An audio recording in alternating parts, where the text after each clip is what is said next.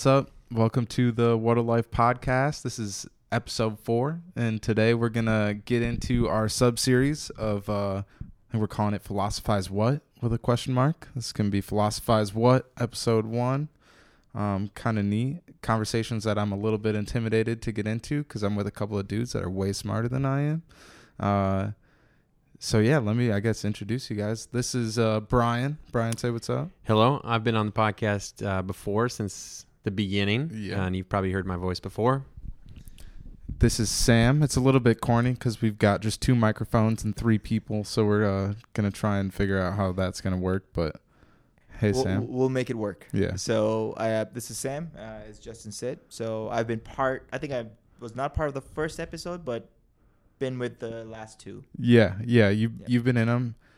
So those ones I haven't even put out. Oh, okay. Yeah, well, yeah. I guess then everybody else. Sorry to just like disappoint you now, I guess.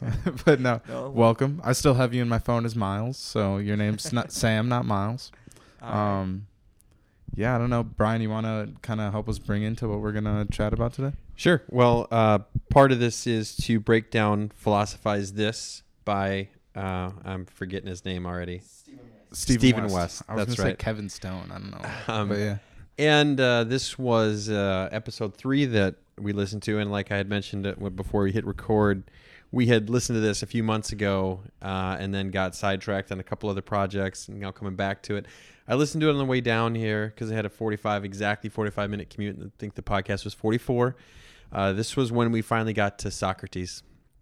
So before that, it was all pre-Socratic thought. And now we came into Socrates. And it was basically a recap talking about the different schools of thought, basing it off of monotheism, polytheism, and then sophism. And Socrates wasn't a sophist, but they made the argument that he seemed like one because he did a lot of just kind of knowledge sharing and poking and prodding, and people. It eventually got him in trouble when he was an old man, 70 years old, and then they went into the trial. So the first part was kind of recapping a lot of stuff, and then the last part was talking about his trial, which is always a very interesting conversation. I thought Stephen West did a really good job breaking down like the outcome of the trial and how Socrates wasn't actually a sophist. Like, yeah, he made that point. The sophists were people who charged money for knowledge, and they were very much relativists, which I wanted Sam to weigh in on the thought of relativists. That's one thing I wanted to say too, just to preface a little relativism. Bit. I feel like this is going to almost turn into a conversation or debate between like relativism and absolutism.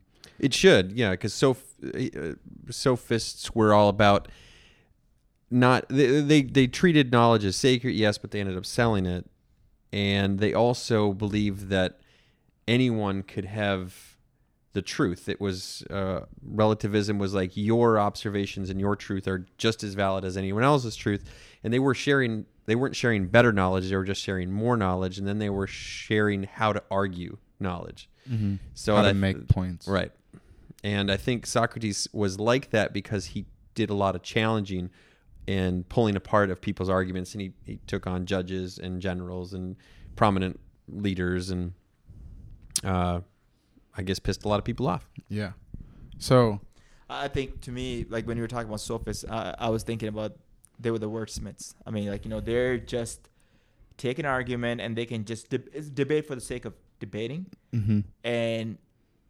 And I think this is where, like when the whole premise, and I think this is where I'm trying to recollect every single thing. Because I actually listened to that episode a few times.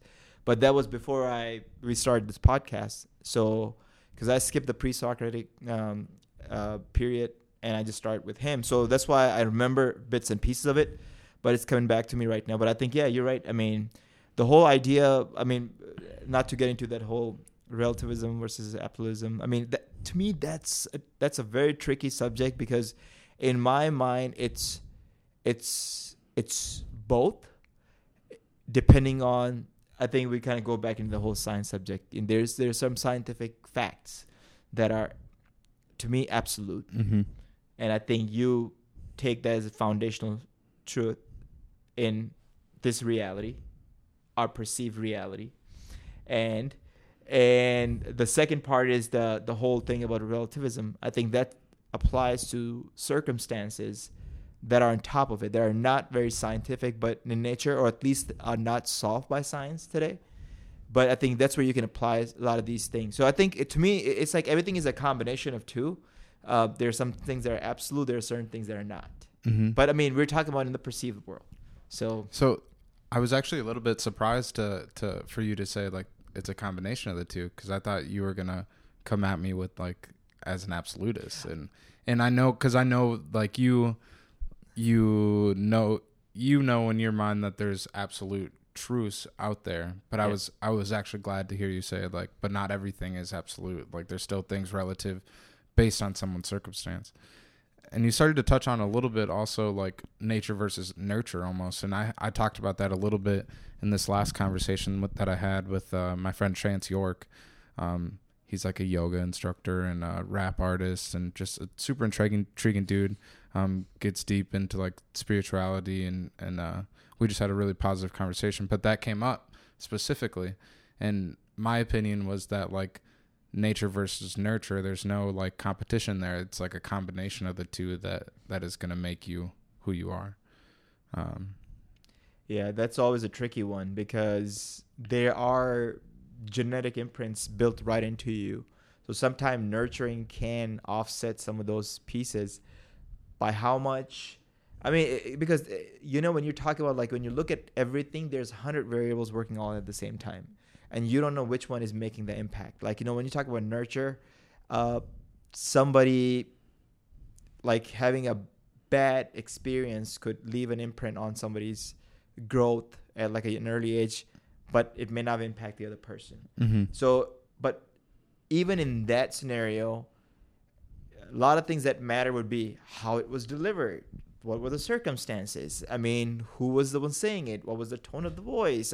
I mean, there's so many variances that can impact an individual, but then it's a combination of like what is being projected at you versus how your genetic makeup, how you resolve those things, all these chromosomes and all this knowledge that's been passed down to you. Like if you can say like, your hormones, your brain chemistry operates in a certain way, how you conceive that experience would be completely different from person to person to person. Mm-hmm. So that's why I said like it's such a gray area. I don't think you can ever pin it down to one thing. To bring that back around, do you remember the guy who said man is the measure of everything? That was in this podcast. Wait, which one thing? That's something you're really good at. You're like, let's bring it full circle. Let's bring it back. That's exactly what we're talking about. That's an interesting point that you brought up. We kind of went from nature nurture back to this, but that's a sophist idea that man is the measure of everything. So that's going back to this idea that how you see it, and you can argue that point, and it was about how to argue it. Sounds like I'm okay with sophists. I would be okay with, if I was back in that time, listening to arguments, how to argue. It is fun. I like watching that. And so I would be all about it, to have those conversations. And you can win arguments without the best argument. It happens all the time. Just this last weekend, we were talking about capacity to make medical decisions, which is a medical ethics question all the time, whether this person has capacity. And there's 4 components of that, which is understanding basic facts, manipulating the facts, understanding the consequences, and then voicing an opinion on it. So anyway, when I was thinking about this podcast and the question of capacity, it's difficult, because you think you could argue both sides of that, and you could have. And I suppose that's what makes it an ethical dilemma, is you just have 2 competing values on which one do you value more, I guess. And that's what makes it an ethical dilemma. So when you're talking nature versus nurture, 2 competing values, what's right versus wrong, what's more right than right. So when the sophists were making those arguments, learning how to argue, that's a super important thing to do to connect us, like, to one another, to have some sort of grasp on shared truth. Mm-hmm. Like, how would any of this work if we aren't able to negotiate what's real, like basic facts? And to to tie that up in a knot, I was listening to a CNN interview with Bill Maher, and he started out that way because they asked him, like, what do you think about the state of our politics? He's like, it's not good. We literally can't agree on basic facts. Let alone have a conversation in order to bring each side closer to the other in any type of way. That's part of like my intention just behind this in general, is just trying to have conversation between two conflicting ideas, conflicting or not, just have conversation and have well-rounded, where each person is bringing value to the table and someone can learn something or someone can teach something, and like you walk away feeling like it was valuable, right? The strength of conversation, I think, needs to improve. Yeah, I think like when you're talking about the shared values and shared truth, I think this is where the dilemma of like competing, not just the ideas, but when the cultures come in and you say, well, there's a different way. I mean, like when you say relativism, I mean, it exists today because we allow it to exist. Some places it shouldn't exist, or it can be eliminated. Like I think I mentioned before, maybe to both of you guys or one of you guys in a conversation around, if we were like the morality, where does it come from? Like, it comes from your values, and where the values come from, all those questions, like it's cultural.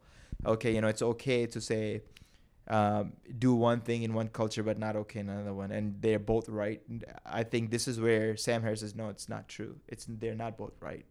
There's one that's Real right quick, and one is not. Just do me a quick favor and hold it a little closer. Okay. Yeah. So it's so essentially what his point was that, yes, we can have those ideas, but I think if we root a lot of these foundational morality and value questions into science, I think that's the only way. This is the only possible way to connect all human beings, because everything else, it becomes relative.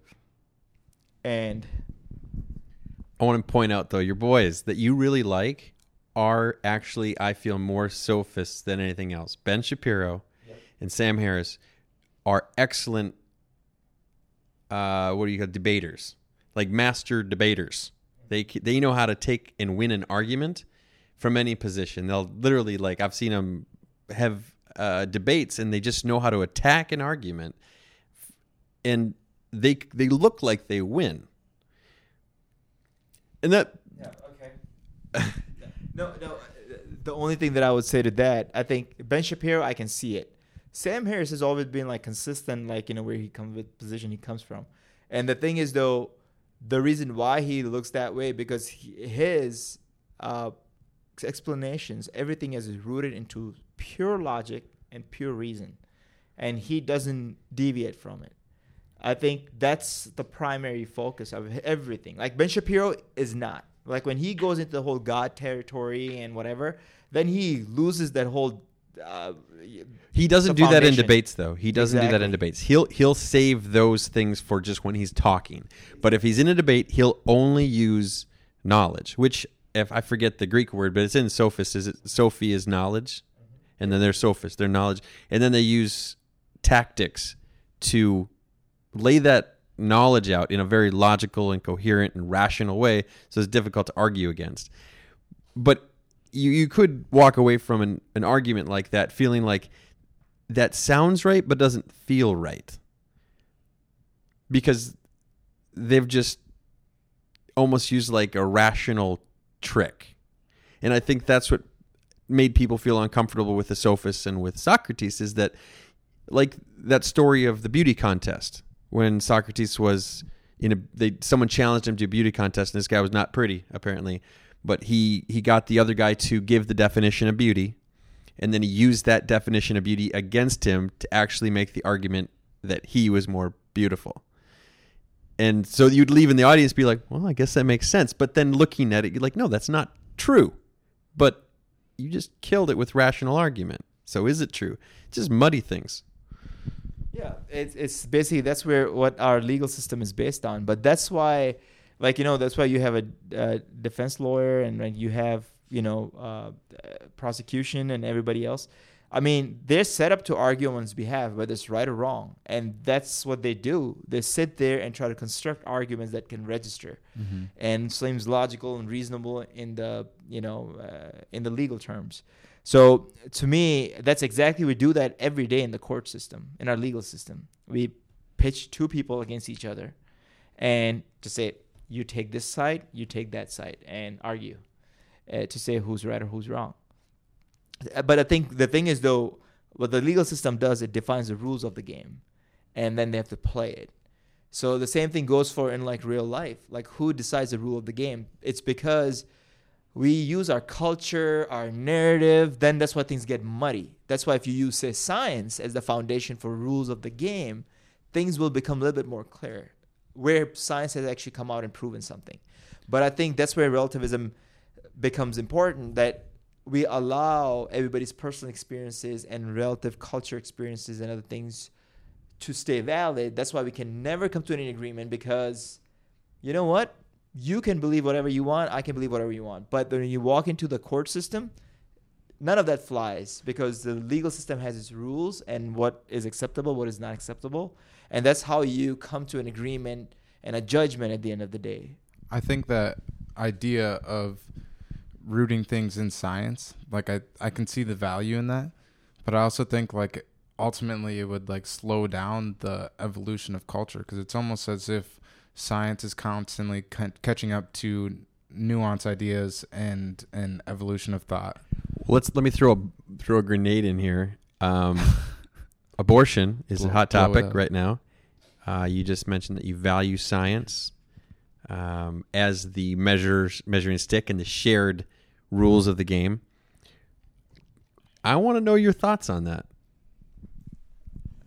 That's actually a very, I actually thought about it, and not in a liberal way or a conservative way, and I think it comes down to what exactly are you trying to achieve. Are you saying that somebody can decide to take a life away, and whatever your acceptance, to say what is considered a life? Like, where do you draw the line? Where do you draw the line, right? Mm-hmm. So. Yeah, I'm going to keep asking you questions to flush this out. Right? No, that's a very valid one. I've thought this through, and actually I don't know the answer, because part of me says, no. So here's the thing. Like, say, okay, it's a woman's decision, it's her body, whatever. The liberal, the value of right? Individual making a choice over their domain. Correct. Yeah. But then at what point you say their condition and circumstances say, oh, okay, if it's a rape and if it's something, whatever circumstance, but at which point you say it's too late, like month 8, all those month circumstances 9, are 7? not based in science. What does science say if those are the rules of the game? I would have to say science would say that it has to go back to conception or implantation, or is there some developmental... No, the heartbeat. Yeah, right. What is considered like has science come in and made that choice clear? So to me, I have not studied the science behind the evolution of an embryo to say at which point we should consider embryo fully developed life.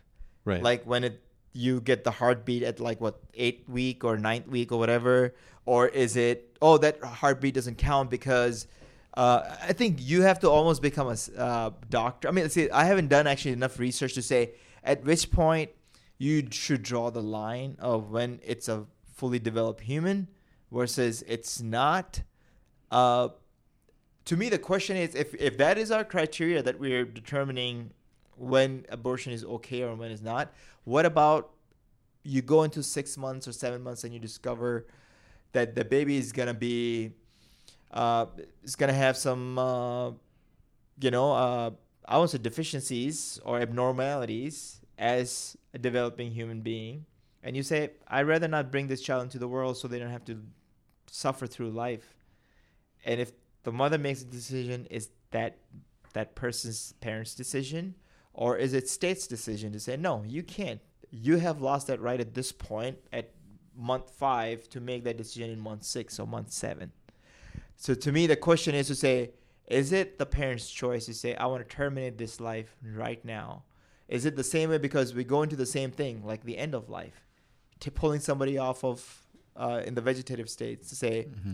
can their significant other or the parents or whoever has the right, I don't know what's the right term for it, can make the decision on behalf of that person who is alive but needs to go? You know, I think that to me it's the same choice to say, is it a state's decision? Is it a person's decision? I think it's a really difficult conversation to have like an answer to specifically, because it's, to me, the process of life being formed begins at conception, but like, is science ever going to tell us when that life is a life? And life versus conscious human right is another argument you could make. Like, you might be able to say that what makes us human is consciousness. That's what gives us that special domain. so to me, we're saying like, maybe draw the line at where the brain is fully developed within the womb. But even at that, there's an argument that that infant is not conscious of self. That wouldn't take place until 18 months. Well, yeah, I was going to say that doesn't happen until you're almost 2 years old. So Right. So this is what I'm saying. Science isn't able to answer some of that part of the question. Science can give you facts to say, is the brain developed or not at this point? Is the heartbeat developed or not? The question is, who gets to decide what is the line you draw? Science will give you the fact, but you have to make a decision to say, if the brain is fully developed, that's it. You can't make the decision on behalf of that thing. That thing would have to. That right? thing is now human. Yeah, exactly. So you guys, last time we met up at Rainy, is that how you say it? Ronnie. You guys introduced me to the Hidden Brain podcast, and I started listening to it because at first when you said it, I had it confused with like the Broken Brain podcast, which is like a neurochemistry podcast, and that's the one that I was saying like, that's way over my head. I don't. So I started listening to Hidden Brain actually, and there was one recent episode that this conversation led me to think about. That was talking about the potential the nature behind your political views, where you stand on the spectrum of like liberal or conservative, and that there could be genetic makeup that determines whether or not like you're conservative and prefer order and things to be decided in order, or like as the liberal, or maybe you're okay with unsurety and like ambiguity and uncertainty. I mean, to me, it could be. So it leaves a lot of ambiguity. So I mean, to me, it's like it means nothing to me until we know, for a fact that this is the truth, right? I mean, it's a combination of your own genetic makeup plus the imprints that you've had across, throughout your life. The one compelling piece of evidence that had shared was the difference between political views between fraternal twins and identical twins. When you had fraternal twins who we know like they're not identical, so they're going to be made up of different genetic codes, it was more often than not that those two fraternal twins had different political opinions in the future as they grew up, even though they had mostly the same experience like growing up. And then identical twins, it was something like 90% plus had the like exact same political opinions, having assumed that they had the same experience in their growing up. It's correlation. I mean, it's not a scientific fact, though. That's the thing. That's why I said, we use this thing. That's why I say the whole psychiatry and everything else, it's very, very shady to me in many ways, because it's not pure science. Yeah. I can vouch for that. It is a gray area. I feel so shady diagnosing somebody, to be honest with you. And psychiatry has that black eye that we don't have objective tools to say what is wrong. And that's why I have a problem with people who think they're experts. I'm like, I always feel like clarifying, like, you're experts on the textbook diagnostic criteria, but you can't be an expert on a person. You're closing your mind to nuanced ideas of diagnosing criteria if you decide that you're an expert in a formally written textbook. I was going to say, I think the only thing you can truly make it scientific, if you're psychiatry or any subject in that line of work, would be if you take brain chemistry as your basis for all treatments. And if you can really gather the details and just prescribe based on that, versus interacting with a human being and evaluating their movements and understanding of things and prescribe something.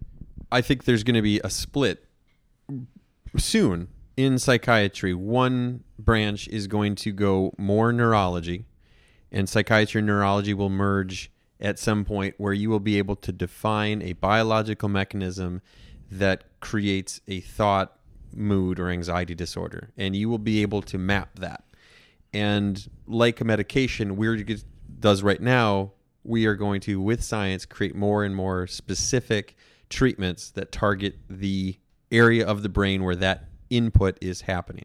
So there's Unfortunately, less trial and error. And less trial and error and less side effects, and it's going to be quicker and more efficient. Unfortunately, the majority of cases that I deal with are not that. So I don't think there's been any... Because they're not that because there's no sure-sighted...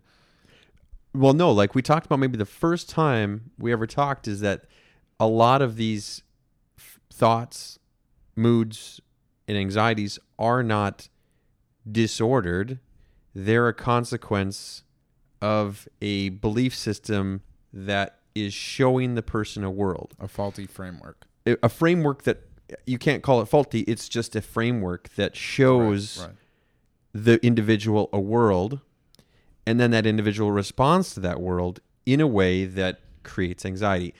And I like to bring in that, MIT recently created an artificial intelligence computer that all they did is feed it images from a subreddit called Watch People Die. I don't think that subreddit exists anymore because it's just so gruesome. And so that's all that this artificial intelligence machine got. And then they took it and they gave it regular images of like day-to-day human activities, and they asked the AI what was happening, and all its explanations were gruesome. Like it have a picture of a girl like walking through a field of tulips, and the AI would be asked, okay, what's happening here? And he would come back with some example of like little girl becomes decapitated in farming equipment. Yeah. So it sees what it was taught to see. And a human brain, I think, works very similar. What you're taught to see, you see. And if vulnerability, insecurity, uncertainty become these topics of fear, you're going to see that. Mm-hmm. And if you believe you're in an uncertain, vulnerable, insecure place, you should feel anxious. And it wouldn't be disordered at all to actually want to remove yourself from that. So depressive kind of feelings of pulling yourself into a hole, into a cave is more protective than anything else. So unfortunately, you wouldn't be able to use medications that specify that, because that's like saying the problem with a broken leg is the pain. That needs more like behavioral therapy rather than it requires more medicinal intervention. You got to keep feeding that artificial intelligence computer more images and more experiences of everyday life that we all agree on is happening. Mm-hmm. You see, it has to keep learning. Unless it's plant medicine. Unless science can come away with somehow wiping the slate clean and starting over. I fantasize about that. Mushrooms. You might be able to open up the system and absorb so much information that it changes the framework. You change the framework, the anxiety and the depressive and the disordered thinking, if I have a hard time calling it disorder, would go away. One very effective way of explaining like what like my experience with mushrooms has been, that I've heard someone else explain, but it's like as if in your brain, as you carry out like different habits, you're building like pathways. Imagine like trenches built into your brain where your thoughts follow and your decision making kind of follow that way. You have an intense mushroom experience, and it's almost as if you wipe that slate clean and you're able to almost like form new habits. If you decide to, it'll be very easy to fall right back into that same pattern of thinking if you go back to doing the exact same things that you were doing. But if you can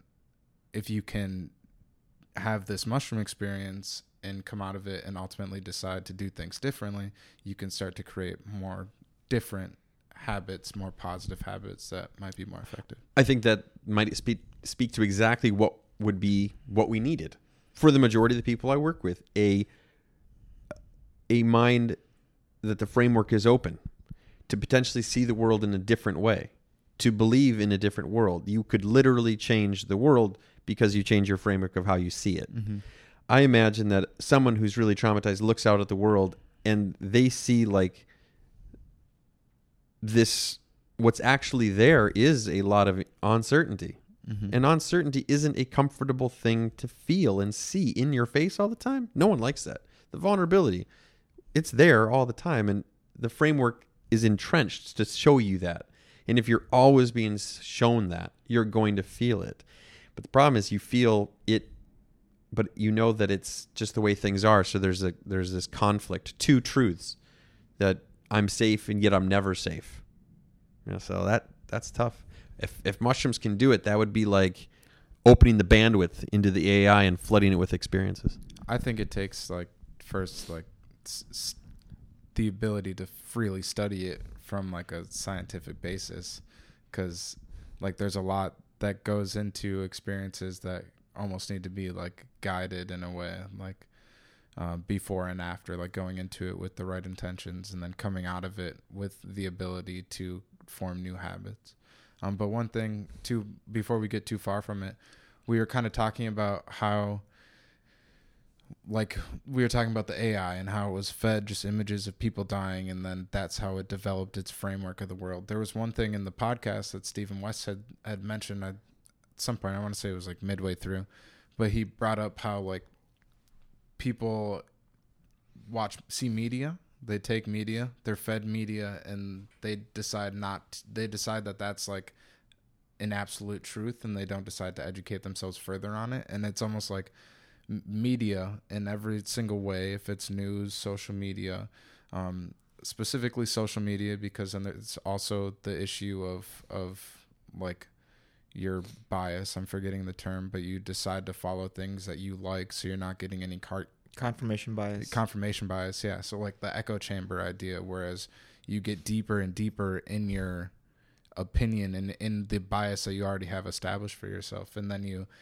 you have this framework that isn't allowing you to see the world any differently, then you're getting stuck within that. Yeah. Your ideas are never challenged, because at the same time, that's the scary part about forget about even social media, just even your perception of everything that's happening around you. When Brian Carlton goes to google.com and puts in a search for, say, Donald Trump, your results will be different than yours, right, than mine, and someone issue. else, because Google is building a profile of understanding what you want to see, because they want to be able to keep coming back to the platform to consume more platforms, so they will publish the information that they think you would like to know. No. Yes. Yeah. Google searches are the exactly opposite for everyone. For everything, anything and everything. They're not that necessarily you say, opposite, but they're different. They're certainly they're unique. They're curated. They're curating content. They're the curators. That's the issue with the ad model that these platforms are taking on, because people think that they're using these platforms as a service, but really they're the product to the platform. They make their money selling advertisements to the big for advertisement corporations. But at the same time, you are the product, but you're also the consumer. You're receiving a service for free, what you perceive as free, but we don't add enough value to the information that we're getting. Well, that's why the whole Facebook model, Instagram model, Google model is built on the framework that they want to surface things that you might be interested in, which serves a purpose. Because, say, for instance, if you're looking for a TV and you go around and you start typing in some keywords, they will publish content that is relevant to that. I get that all the time, and I'm like, oh, I never knew that there's a mattress like that out there. When I was looking for mattress, and they will publish information that will, and I'm like, wow, I'm glad I learned something. So it serves value, but also it takes you in a direction that could be very, very convoluted and negative for you, because you're not being challenged to think outside the box. You're being force-fed the same information that you were looking and you were seeking. So when you look for anything on Wikipedia, when you're looking for, just imagine this. If you go to Wikipedia and you search for something and they bring you the information that you're looking for, how would you feel? So Wikipedia is a neutral platform. But it's curated by everybody else, and they regulate each other. So it's like a total democracy in some ways. But Google is completely different. So unless they change the model, so the only platform that's not doing that to you, that they keep your profile and your data completely disintegrated and separate, is Apple. Is the only platform that it's not doing it. Every single platform you choose, from your Amazon, when you go to Amazon, it's like, you might be interested in this. Google is doing exactly the same thing for you. Articles that shows up on your feed, on your Google Now, and everything. I have one example of Apple doing that though. When I get in my car and my phone connects to my Bluetooth, my maps give me a notification as to where it thinks I'm going. Where like if I'm which it's valuable sometimes. It'll tell me an estimated time of arrival, but it's collecting the information in order to give me that. However, Apple keeps all the information within their ecosystem. They do not share with anyone. Right. Yeah. However, Google sells that information to Facebook. Facebook sells their information to Google, and Amazon. They're all basically sharing with each other. Okay, let me put a plug for Andrew Yang on that then, because when he talks about the dividend, being able to partake in the wealth that's created, it is our information that is generating the wealth. So I am part of that. Are you saying is this like with his universal basic income, a part of that was he talked about like the freedom dividend and how he would take money from these corporations to help fund. Yeah, he was right. He was saying that the next revolution, the next is a technological revolution that's going to be like this huge transformation in economies, and we're seeing it right now. It's already happening, but I didn't understand how valuable we are to those companies.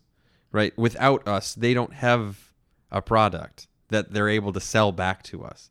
So I don't feel nearly as bad collecting some money from that, basically a dividend from that technology. Absolutely. Because they are useful, and I want to see that continue. I like actually going on and finding what I want when I'm searching for it. I like having the maps know where I'm going and give me estimated time. But that's data that's very useful. Where am I driving? How long am I stopping in the aisle? Mm-hmm. How long do I spend on a site? All that is just money, but it's my information. I should get a part of it. Yeah, but I think there's got to be some limits put around it, because they're like, when it's useful, but it's very harmful too, because what it's doing is taking you to the places they think you need to go to. It's not allowing you to explore. It's not allowing you to take a completely unfamiliar path. So they're curating your path for you, like based on what you're interested in. Like if you're interested in, say, you look for cheese and French cuisine, and they say, here in France, you can go do this. But what they're doing is you're taking away from that random experience of going to, say, Amazonian jungles. And so what they're doing, they're curating path, and they're taking you where the thing you'll be interested in. And what they're doing is they are building that experience for you, and they are forcing you in that direction too. They're kind of nudging you constantly. It's like the voting for Trump versus Hillary versus whoever. They're confirmation bias. That's what they're doing. Like, so it's valuable in some places, and it's completely dangerous in others. So the debate between like free will and no free will. Well, in the future, there will be certainly less free will if we continue down this path of technology and echo chamber and confirmation bias, kind of like you were saying, curating where we end up. Well, that's an interesting one. I think that we only have free won't. I don't have, when I behave and I act, and you were just to track my behavioral things that I do, there's a lot of influences on that. The only thing that I could say that I have free will to do is nothing. I could choose to do nothing. That would be a choice. That might be just mine. I've never heard that. That's interesting. I might everything else, the behavior I could find all sorts of motivations for that would be on. You're influenced even if you don't think you're influenced. Pharmaceuticals do it to us all the time. Like, and I can't stand it. I hate knowing that they know how to influence me. And they do that through data tracking. Pharmaceuticals know exactly my prescription habits, and they can target me subliminally, and they can target me in all sorts of ways to help them sell a product. That's one thing that I want to see in the future too, is I don't think that pharmaceuticals should be able to market themselves. Oh, hell no. In any way. I totally disagree with them being able to have TV ads. Crazy. TV ads specifically, and like what you were just laying out. I've never heard that before. Like, Minnesota's actually restricted them quite a bit. Before, they used to be able to take clinician out to dinner. They used to Yeah. be able to buy them And nice offer, things like, kickbacks and whatnot. shows and there's still some states that still do that. And to me, that's insanity, and part of like the preface to the opiate crisis that we face, because See, I think that's where I was gonna say, like, like Europe is actually so much farther along. Like, the whole thing about the right to be forgotten, GDPR. Like in Europe, those laws are coming up restricting Google, Facebook. It's like anyone can say, you have to wipe my data. Like when somebody says, oh, we don't keep you, like, no, you don't keep my data, but you keep me as this gray profile that they already understand how I act, behave, and you direct my behavior. And I think this is where they were talking about, I think if we restrict this behavior, there's still a lot of value in it, but they need to be neutralized in some ways, because I think you forget about, like, like the whole anti-vaxxers and all these things. I mean, like when they go in and search for anti-vaccine articles, they get served with articles that is going to confirm their bias already. They aren't served. They're not served the articles that are like, this is why anti-vaccine is silly. Exactly, because Or they purposely could do it. There's a man behind the curtain. If Google's the one controlling the algorithm to what you search, they know what you're looking for. They could purposely influence that in one direction or another based on what they want you to have. Except right now, it's a market economy, so they're driven by money. There's no value in for them to change your mind, except reinforce your mind so it can keep back the platform and sell you more. So right now, they're not motivated by that right now. Do you think that their search algorithm for, if I was to search Andrew Yang, would it come back influenced because that politician may not have their monetary market interests in mind? He's actually thinking about highly leveraging them with taxes. To pay for this program. No, they don't care about that right now, because to them, how can they not care about that? Because they're not threatened by him. He's threatening their cash cow, which is our information today. But I think there was an article, or there was a complaint from the Trump campaign in the last election that they accused Google of basically exactly the same thing, curating the results. Yeah. So having a negative bias. Yeah. Towards a negative bias towards Trump. Campaign. So yes, articles, it's quite possible that he has to become dangerous enough before they will actually do that. I mean, they have plenty reasons why the thing is, though, now they know that the Trump voters are in big numbers and they will keep going back to the platform if they keep serving their purpose. So they'll just say, you know what, we have a political agenda, but money talks at the end of the day. All right, so to bring this back around, what's happening here to truth? It's being diluted. Well, I was just gonna say it's subjective. It's relative. It's at this point, it's relative. It is. The truth is, it's because people are so far down their echo chambers that they are determining different truths from one another. Yeah, their basic facts are different. Different, right? Alternative facts. Holy shit! So actually, you better learn how to argue, because the basic facts are not going to speak for themselves.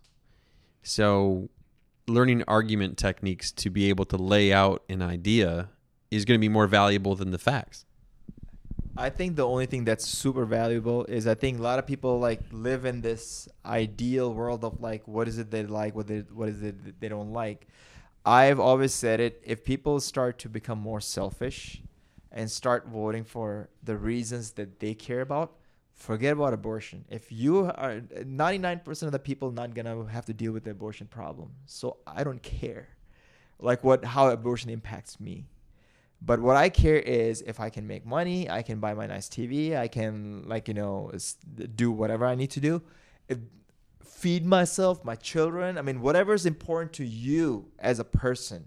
If you vote on those bases, collectively you're gonna end up voting for a person who's gonna benefit majority of us. Mm-hmm. And there's, in the political discourse or lack of discourse, there's so much of people, I'm just reiterating a point basically, but people being so far down their echo chamber that they aren't willing to have conversations and share any value to one another. It's just I'm right, you're wrong, and it's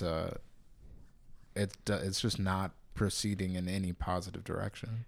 I want to bring Sam's point back to vote for what's important to you is one of those really nasty, slippery things because it's important for me to feel a certain way about the world that I live in.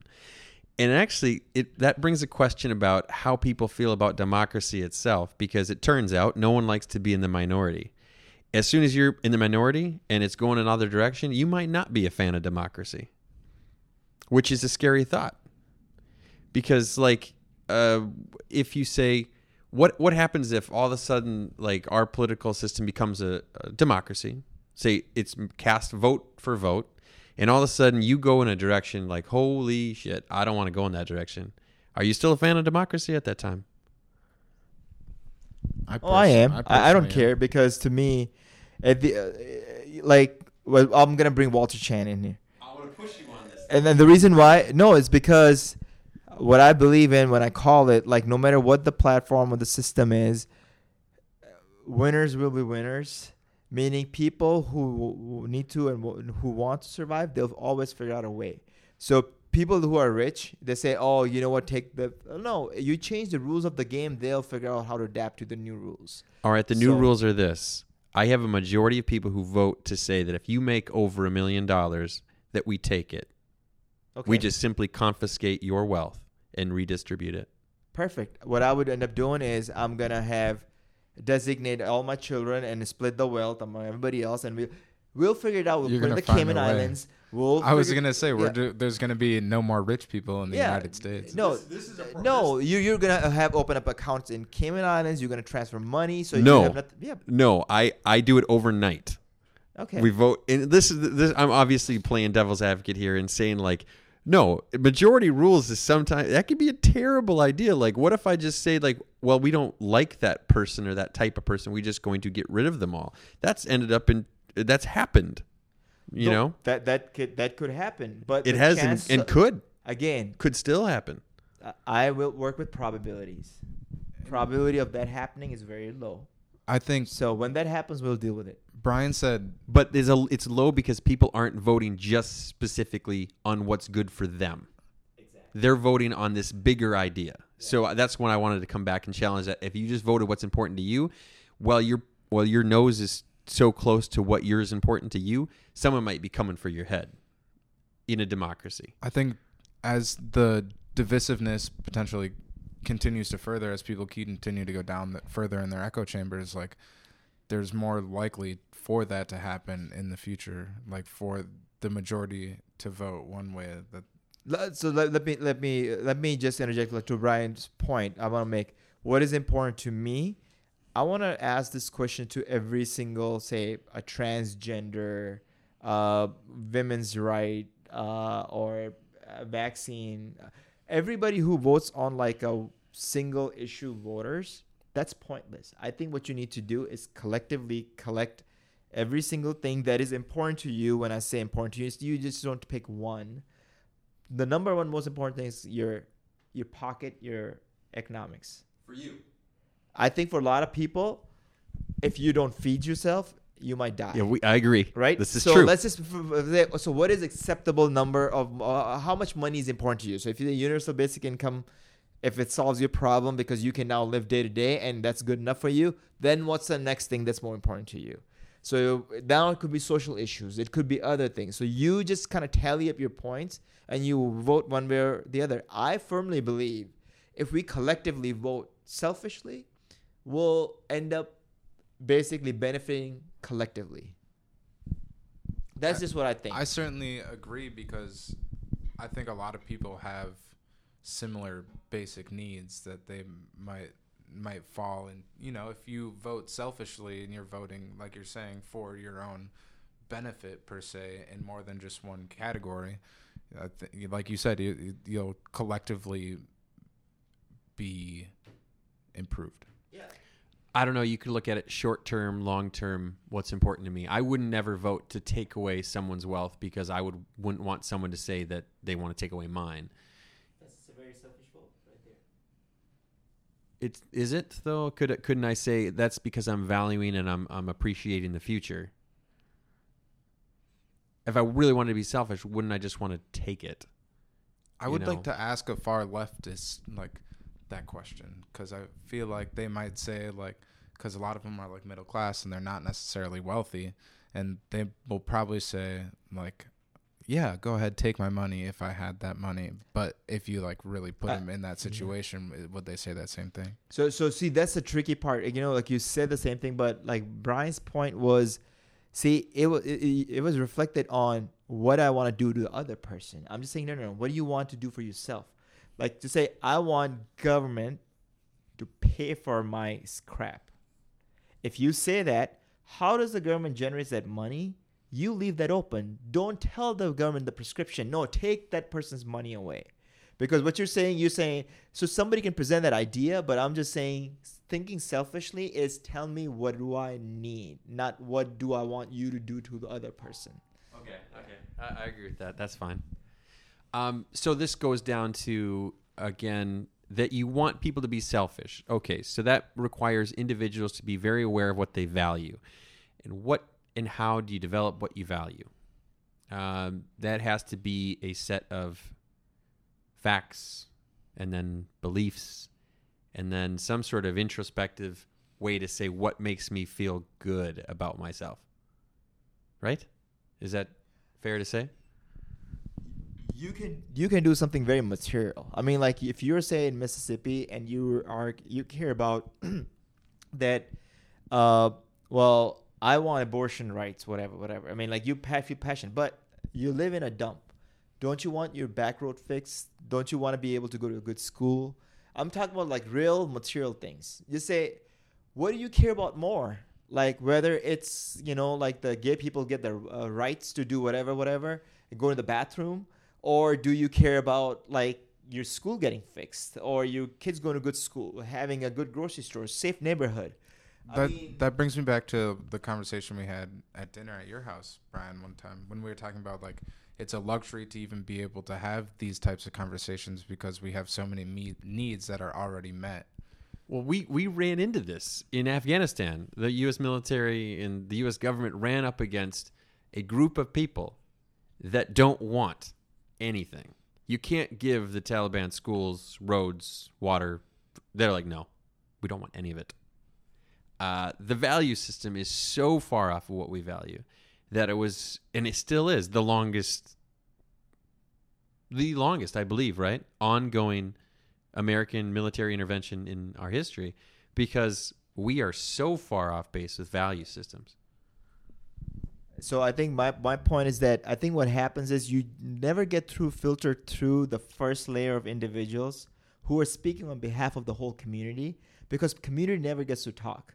It's the leaders who get to talk. So it's the same thing in the black community.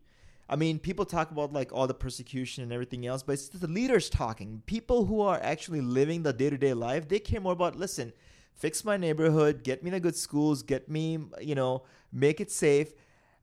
They don't care about like, you know, the little things that the leaders talk about. And I'm telling you, you have to get past the people who are working on the first layer and speaking on behalf of everyone. You're coming up with a pretty good political platform, actually. If you could identify a list of values and then prioritize them and rank them, that you could get more people to agree with that, right? It becomes much more clear if you could take an ethical decision and make it much more clear if you look at how you value, what you value. And then you can make that decision much either less painful to have to make because you can rank your values, and there's your decision. Sounds like the type of thing they should teach in school. It does. Actually, you're right. You know what? There's this relapse prevention thing that Mayo Clinic produced, and a big part of it was value and what do you value and how do you value it? How do you express it? How do you show it? And it was an unbelievable tool to help people in recovery from, say, depression and anxiety and other mental illnesses, because it really actually broke it down in simple terms, like what do you value? How do you show it? Why do you value it? Who taught you that value? It broke that down.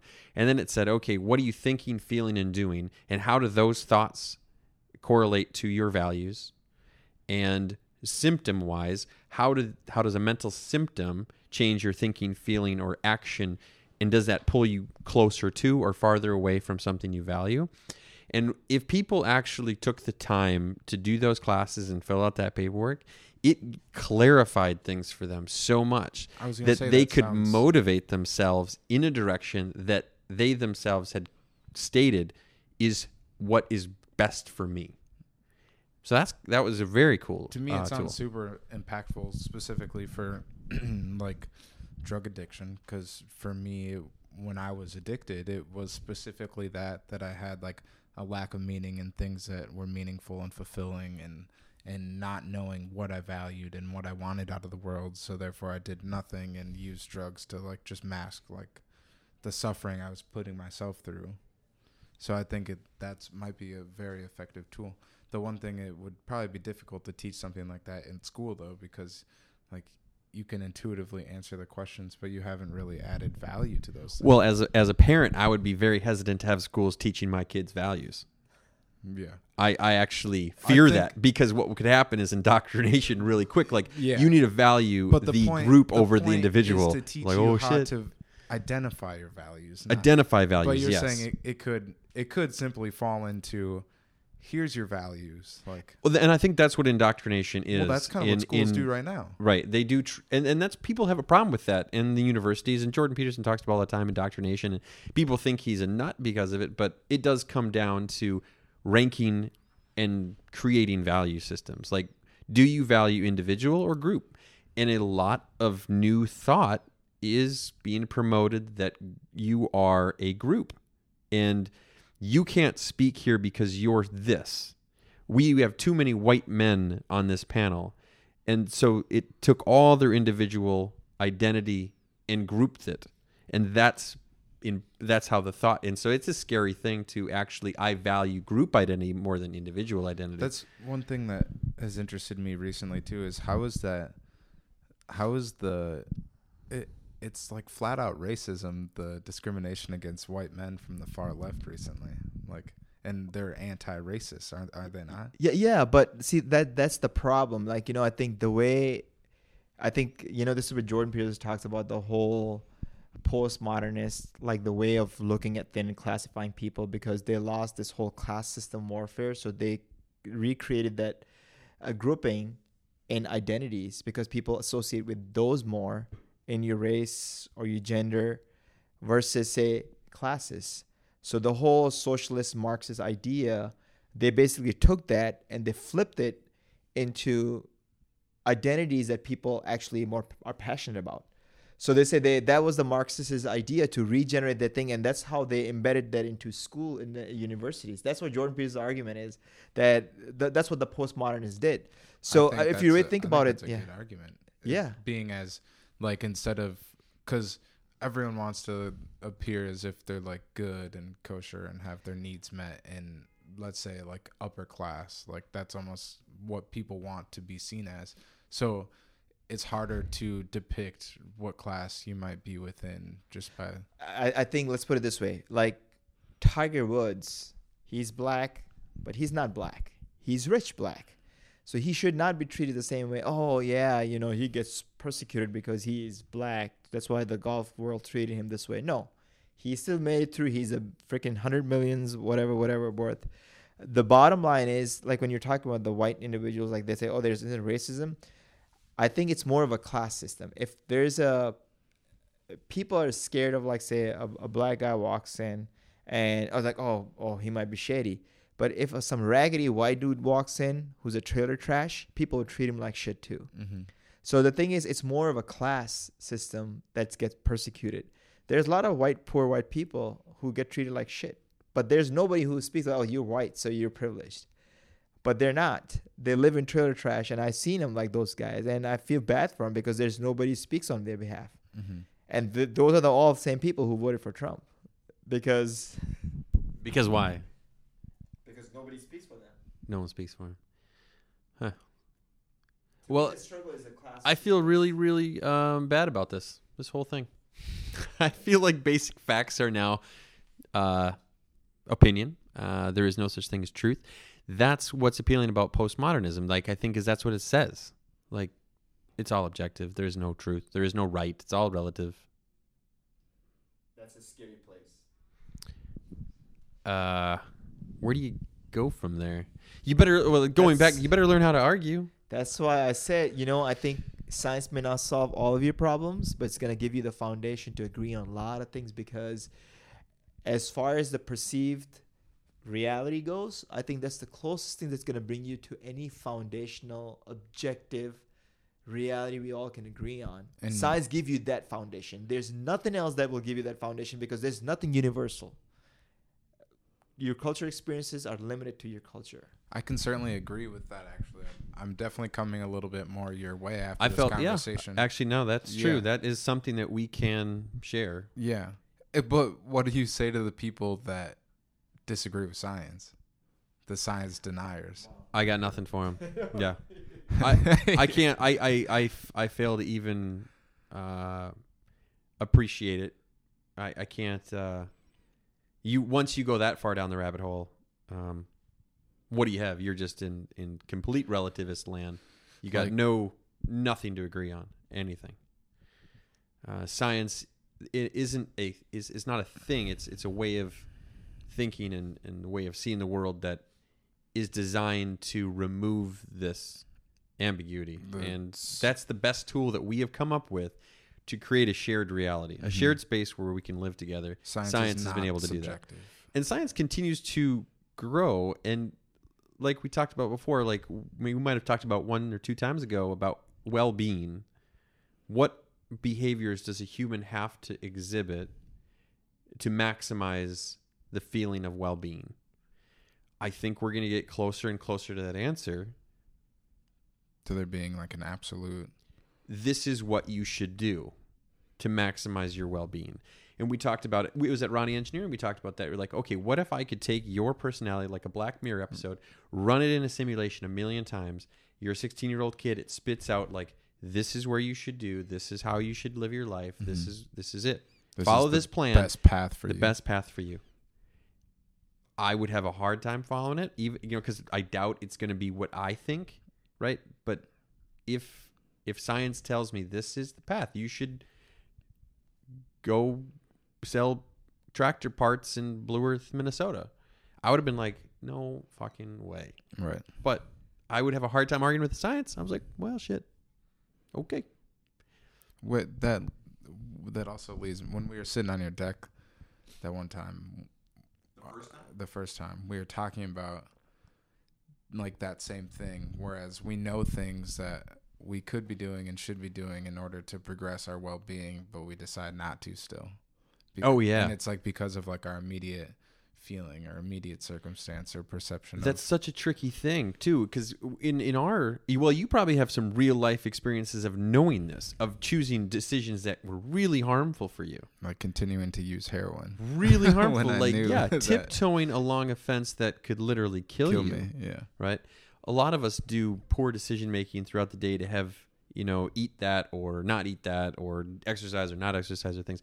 But if you were to look at life like a series of multiple choice questions, and you were just say, just do what's right. Okay. I think that'd be a pretty, I think we'd pass that test.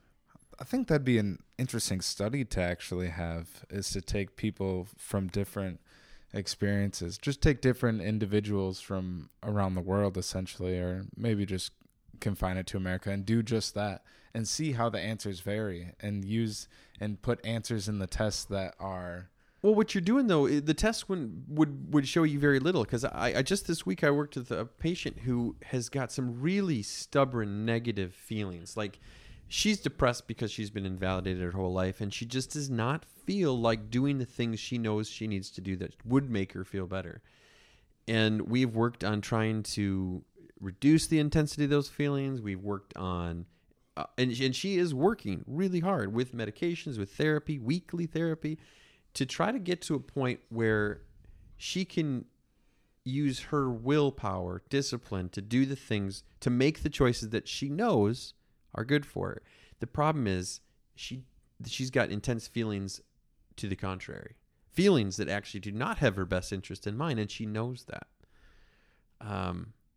So you can't take that test in without really undue influence from the way you feel about things. I think she needs mushrooms.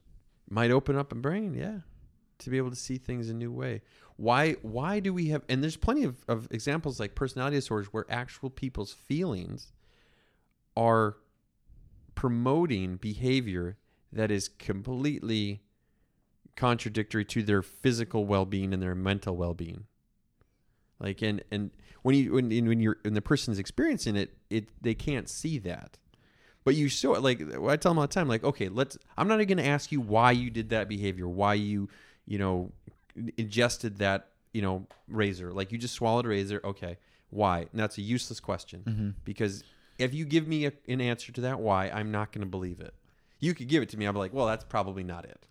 Actually, let's wait. Let's look at the consequences of that behavior. And I'm just going to infer that the reason you did it were that to get that consequence.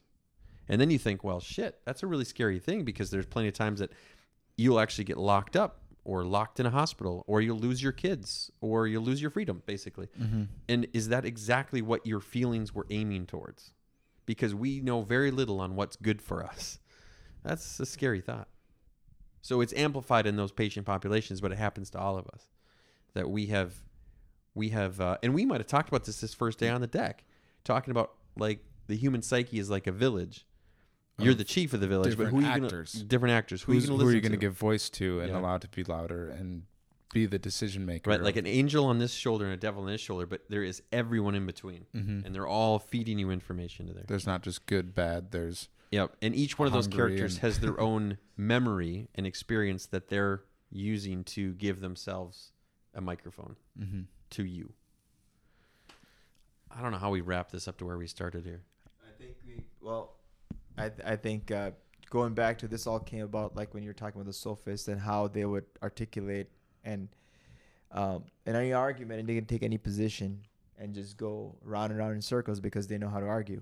Well, so I think they would win. Yeah, and that's the thing. So I think this is where we start, like the absolutist versus the relativist, and I think this is where the conversation came up. And I think we had a very good conversation on this topic. Like just going. I mean, we went in different directions, but I think we kind of kept it pretty tight in the same. I think we did topic. too. Yeah. We certainly did. I enjoyed this conversation. That pretty much sums up like what the whole life was for Socrates was like, that dealing with these scenarios and people and whatnot. Actually, yeah, that's true. He considered he made an argument about knowing stuff, but then also knowing what he doesn't know, and he was not knowing what he doesn't know. Right. And I think, wasn't it Donald? Who was the defense secretary under George Bush? Rumsfeld. Was there's known knowns, there's known unknowns, and then there's unknown unknowns. Have you ever heard that? Yeah. People thought that was stupid, but that's deep as shit. Like, I love it. Certainly. Because there's things that you don't know. And that's one level of bad. Mm-hmm. I don't know cardiac rhythms. I don't know that. You show me an EKG, I know that I don't know that. But the really scary things are the unknown unknowns, that you don't know it. And Socrates was poking holes in people's idea of what and how they came to decisions. And that was really scary for people. And here we're talking about that. No, basic facts, truths, what you think you know, you might not know. Mm-hmm. And so that is important. That might actually help someone open up their mind, because it certainly can be like a trench in someone's brain to get them stuck. If you can allow somehow, maybe it's mushrooms, maybe it's a technique to admit that the way you think the world works and the way you feel the world works might not be true. Accurate. Right? Yeah. Because truth is flexible. To a degree.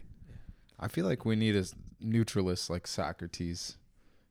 No, I think, and that's exactly what you're not getting today, whether it's the media, whether it's the social platforms, because they are constantly keeping you in that echo chamber, in that confirmation bias mode, where you are not getting exposure to the unknown, that you're. To nuance, yeah. Yeah. To Well, if they're just showing me what they think I want to see, I'm not seeing things that I don't think I don't want to see. there's also like you'll never know the unknowns. So you'll stay in the dark on some topics, and you won't even know you're in the dark. And that's exactly the problem with unknown unknowns is they could seriously hurt you. They could influence your life in really impactful ways, but you'd never know it. That's one thing that's also like kind of nerve-wracking about just like the news in general is like the amount of like fear it instills and uncertainty all the time. And it's almost, news has gotten so clickbaity. It's like they drive a topic for you to come back to it, like to see what comes about from it. And it's usually something bad, you know? I mean, the news worked that way forever. Well, except it was like very PG-13 for a long time. Like they will always have these clickbait headlines where they say, "Do you want to know what happened to this and this and that? Well, stay tuned after the whatever." And then so they kind of started, and they said the sensationalism in the news started with 60 Minutes. Basically they wanted to turn news into something. Oh my God, it's like a story, like kind of keeping you entertained and keeping you on the seat of at the edge of your seat. So they said 60 Minutes is the precursor to a lot of the sensationalism, a lot of this new, like making a story a big event. Really muddies the waters because it changes what's important in a story because it makes you feel certain ways, and they can influence the way they make you feel about a thing by playing music or casting a certain light. Before we go, I did want to talk one thing because I think Mr. West only allowed like 10 minutes to talk about the trial of Socrates, and he made a thing in there saying like Socrates could have argued his way out of it. He could have walked away literally and lived his life without dying, but he was dedicated to doing what he felt was right, no matter what. Was he right to do that? What basis was he using to determine what was right? And not take, because he obviously, if what was right was surviving, he was wrong. That's why the oracle that said the wisest man in the land is Socrates, because he knows that. I can't remember exactly how it went, but it was like he knows what he doesn't know, isn't it? He was deciding. I think he was deciding that right and wrong is subjective, and there was, I don't know. I guess I don't know the answer to your question. Do you remember that part, Sam? Do you have any thoughts on it? I don't have any specific thoughts, but I mean, we don't know the circumstances why he did that. I mean, it could be. I mean, I'm gonna bring a very boring reason. What if he's ill? He's sick. He's like, screw it. I'm just gonna go out with a bang and just go down. I mean, here's the thing. I think a lot of time history is very boring, and we make it very entertaining and interesting. So a lot of events that have happened in the past, we really romanticize it. We really put like some cherry on top and all those things to stories. I think things just happen, and I think we really overthink it and overanalyze it. He may have been just working on an agenda. You know what? At this point, I don't give a F. I'm just gonna say what I need to say, right? But deal with the consequences. Here's something to think about. He did what he thought was right. How do you know that? Because that's what we were told by Plato and the other people that were given a story in the Apology. But was he making a statement with that? Because being accused of a crime you didn't commit and either A, having to come up with some bullshit argument out of it or running away from it, doesn't that feel wrong?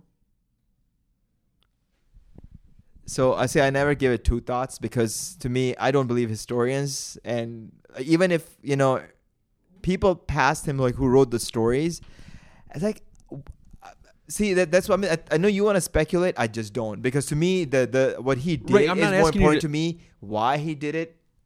No, I'm not asking. That's an important question. Okay. Don't ask the question why he did it, but just look at the choice that was in front of him. Yeah, it was a bullshit trial. It was a bullshit crime. Yeah, everyone expected him to walk away. How old was he? 70. which is pretty long life and back in those days. It's pretty old at that time. But here's what I'm saying. Okay, it's still a choice. And it feels like the right thing to do would be to, no, I'm not going to go along with this. It's wrong. I think. And so he made a choice to say, I'm not going to go along with it. I'm going to make you guys choose this. The way I see it. And I love it. And we're still talking about him today because of that. But he made a stance that there is an objective right. This is the right thing to do. It's going to cost me my life. And yeah, sure, he's only 7. He's really old, but he did that. And that's what I'm saying. In our lives right now, we don't know. Do we know what's right for us? No. So and would we be able to do what's right even if it costs us our lives? I can tell you how. I mean, so basically, the way, let's just put it this way. He was fearless in that moment. And I'll say what made him fearless, I would say it could be anything. Like if you know that you have only one day to live, you will say, you know what? I'm going to effing say what I need to say, do what I need to do. I mean, it will change your calibration in the way you would operate. So if he was under the assumption that, like, let's say he's dying, let's say he had a disease and he knows he's not going to live. He's like, you know what? I'm going to last few months. I'm going to just say what I need to say and set the record straight. He could have his own reasons. I can bet you, if you would know you have one day to live, you will do exactly the same thing. And you will not chicken out. You will not try to escape with the whatever you're dealing with. You will deal with it head on. But we're still not getting to the meat of this. What's right? What's wrong? Was it wrong for him to do that? Should he have left? Would have that been right? How come it feels right, the thing that he did? That's what I'm trying to figure out. It feels like that was the right choice. When I can't explain why that was the right choice. He died. It seems like a bad choice. But at the same time, that seems like the right choice. I think, see, this is where I'm just saying, like, they're making the story very interesting. Like, it was like a beautiful, like, it must have been like a big trial. There are people, I mean, it could be like in a freaking basement. One guy came in, you're doing this? And no, I'm not doing it. Fuck you, you're dying. Take him out and kill him. It could have happened like completely very unsexy way, but that's why I said the historians glorify, they make it into the big thing. I don't want to speculate something that I know you can because it gives you satisfaction. It doesn't give me any satisfaction. All right. Let me think of it this way. So in your life circumstance right now, you are charged with some phony crime, some bullshit thing, and you were given the same choices. What would you do?